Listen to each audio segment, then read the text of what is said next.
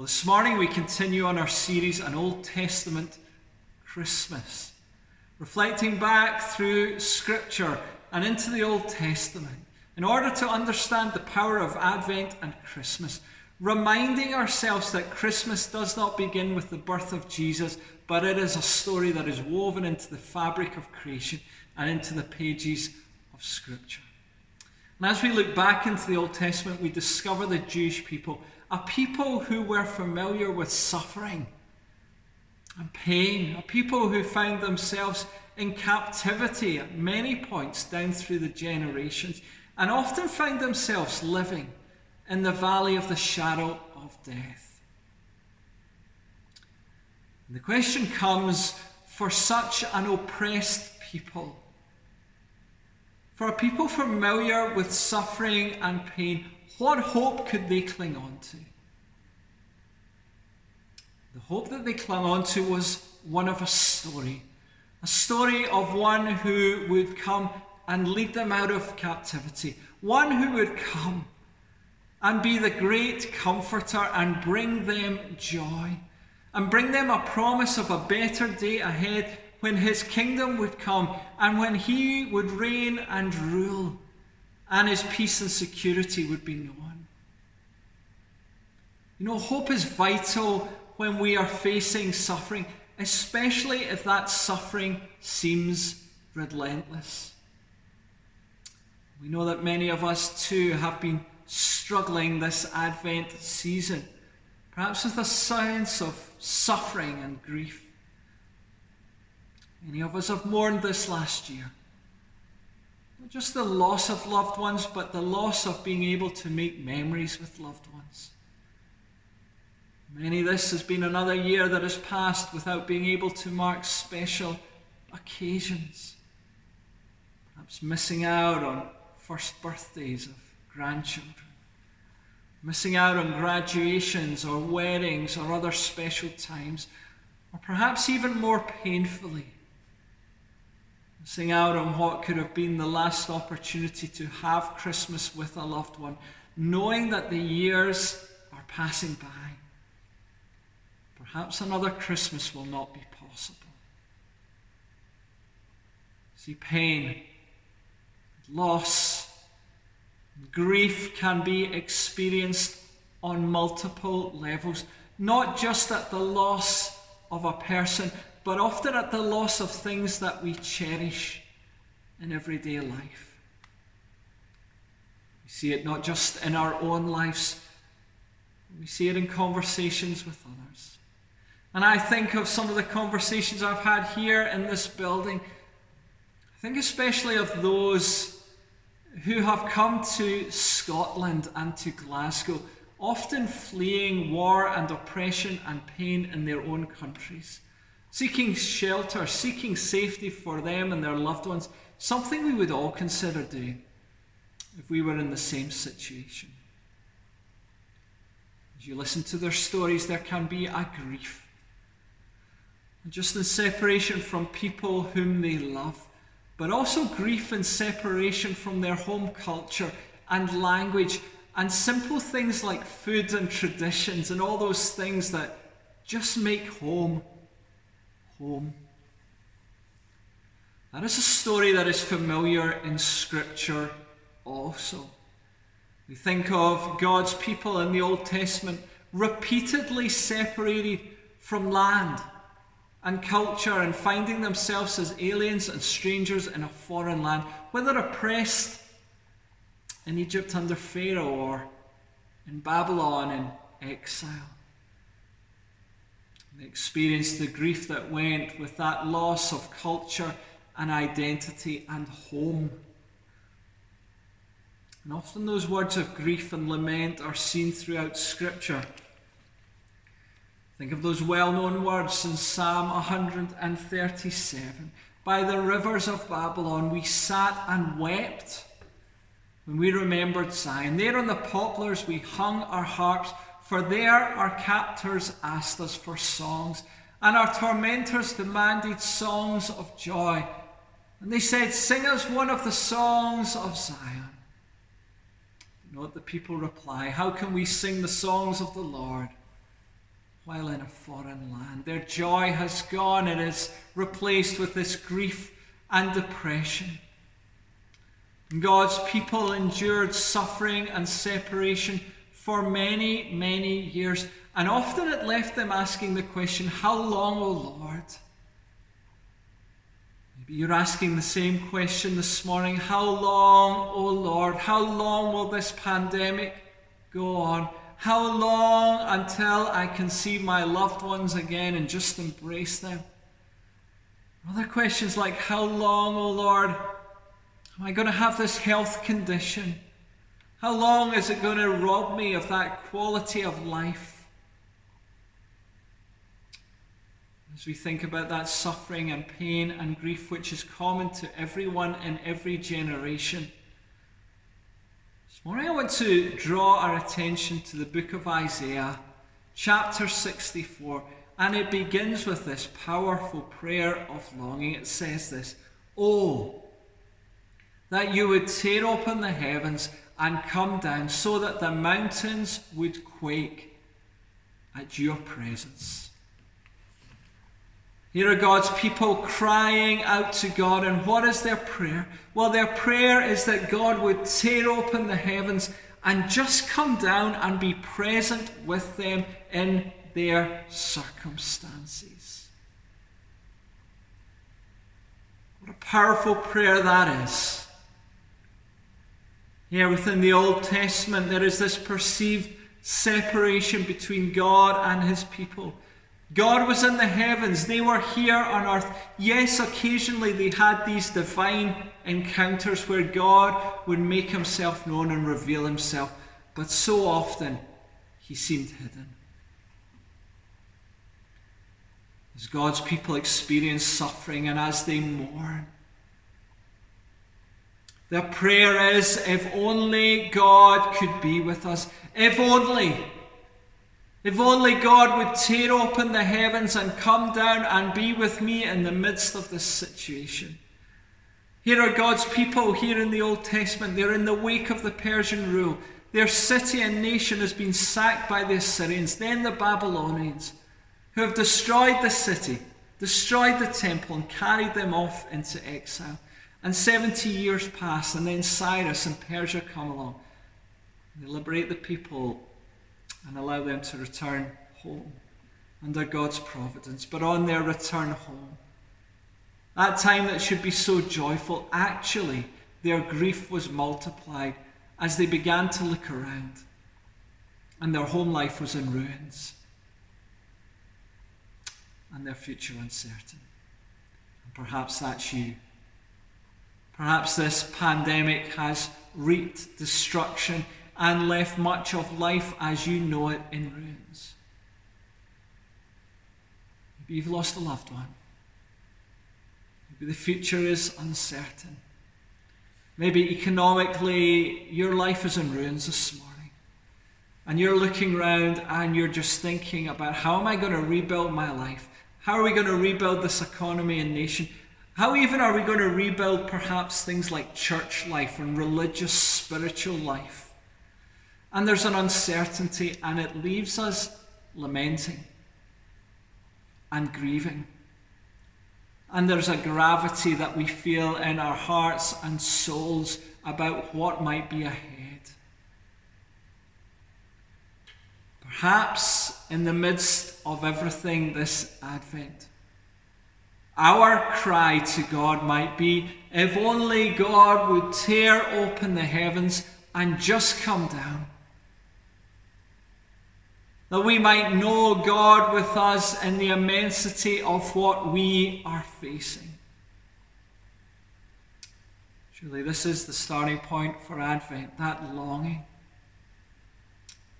Know what it goes on to say. It says this, "And when fire sets twigs ablaze and causes water to boil, come down to make your name known to your enemies and cause the nations to quake before you.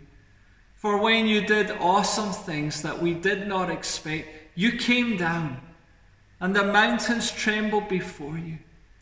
Since ancient times no one has heard, no ear has perceived, no eye has seen any God beside you, who acts on behalf of those who wait for him. This is the Advent message. During Advent, we wait expectantly for the Lord, and we wait and we pray that the Lord would come down. And he would come to save and to redeem and to put right what is wrong in our world, to move and to act with justice, to avenge enemies, to deal with the spiritual forces of darkness in our world which are causing so much havoc, and the sin that reigns in our hearts, and the effects of that seen in war and pestilence and disease in so many different ways in our world. Our world waits, and it yearns for God to tear open the heavens and to come down in majesty and power. And God's people look back and they remember those times when God did come down and move and act, and what a difference it made, and they long for it again. No matter what circumstances you are facing this morning, no matter what situation you are in, no matter the burdens that you are holding this morning and carrying, hear this message. Cry out to God and ask that God would come down. And then wait. Wait upon the Lord. He loves you. He is for you. He will come. He will act again. He does long to be present in your life. Know what it says. You come to the help of those who gladly do right, who remember your ways. But when we continue to sin against them, you are angry. How then can we be saved? All of us have become like one who is unclean, and all our righteous acts are like filthy rags. We all shrivel up like a leaf, and like the wind our sins sweep us away. No one calls on your name or strives to lay hold of you, for you have hidden your face from us and have given us over to our sins.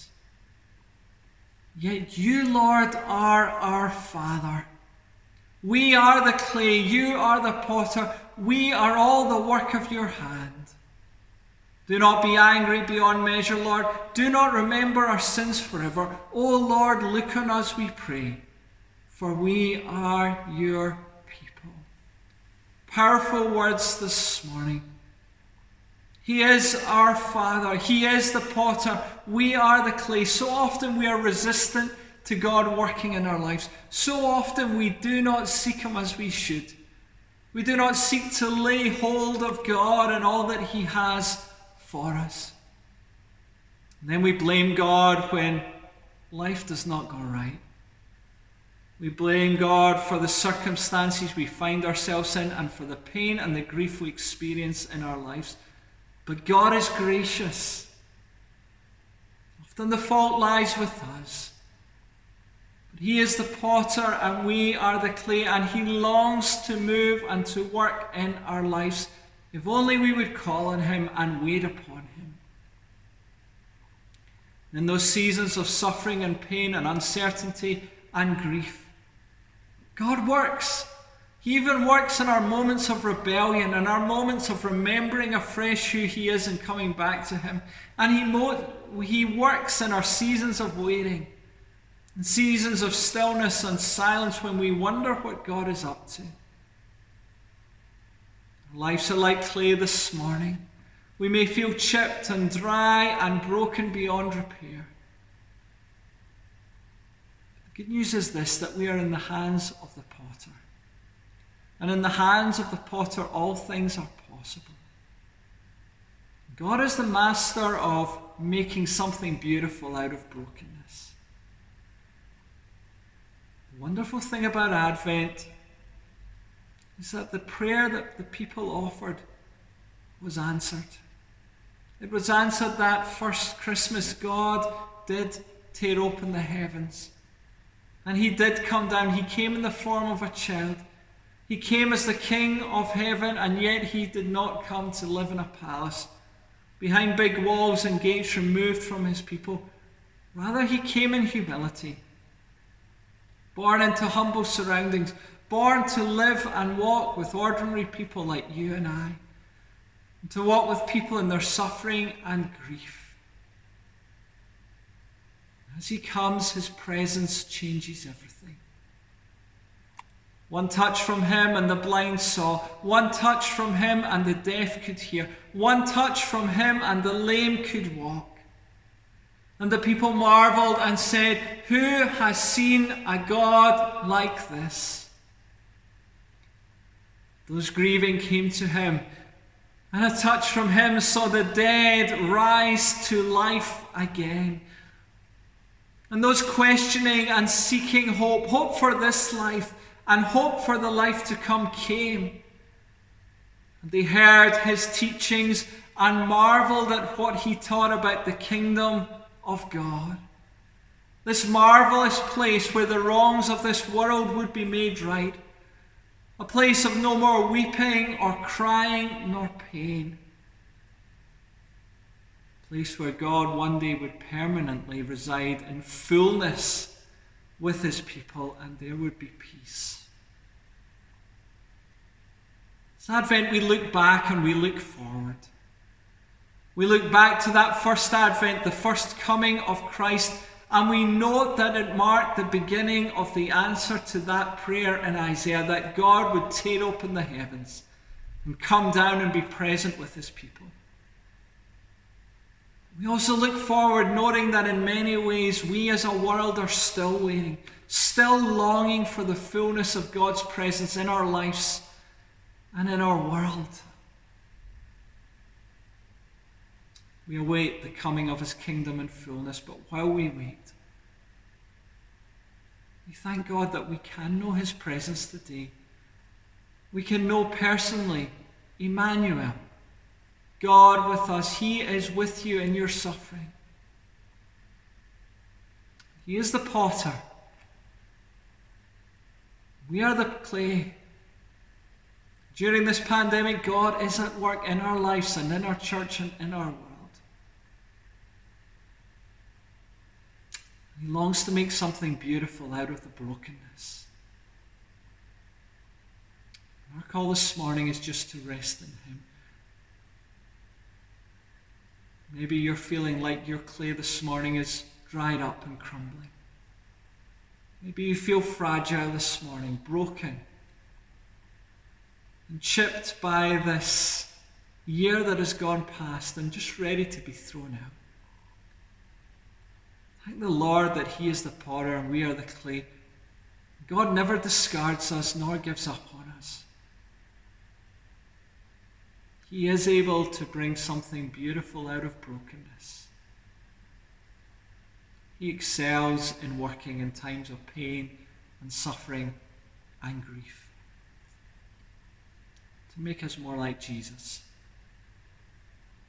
and to redeem us and to save us and to do a new work in our lives as we wait.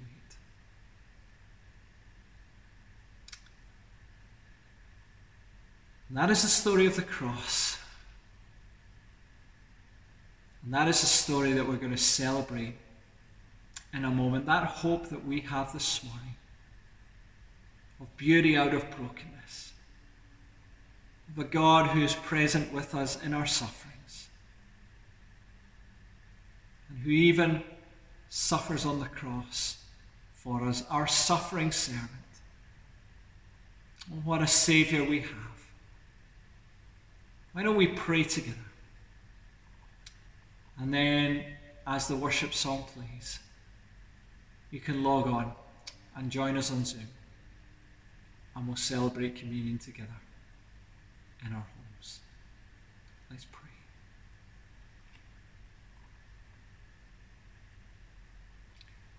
Lord, beauty out of brokenness.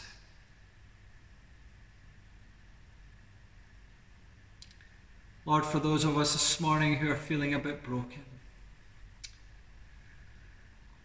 we thank you that those are the times that you excel in working. We thank you that you never discard us. You never throw us away. but rather that the good work that you start in our lives, you carry on to completion. Hallelujah. And Lord, you know what each one of us is going through this very morning. And in those times of despair, as we cry out to you, God, tear open the heavens and come down and just be with me. Thank you that the promise of Advent is this, that you have come down, that you are present with us, Emmanuel, God with us. And Lord, in this season of our lives, you are with us in our wrestling. Lord, for the years that we walk on this earth, you are with us in our suffering. But we thank you that you came down, that you descended in order that we may ascend.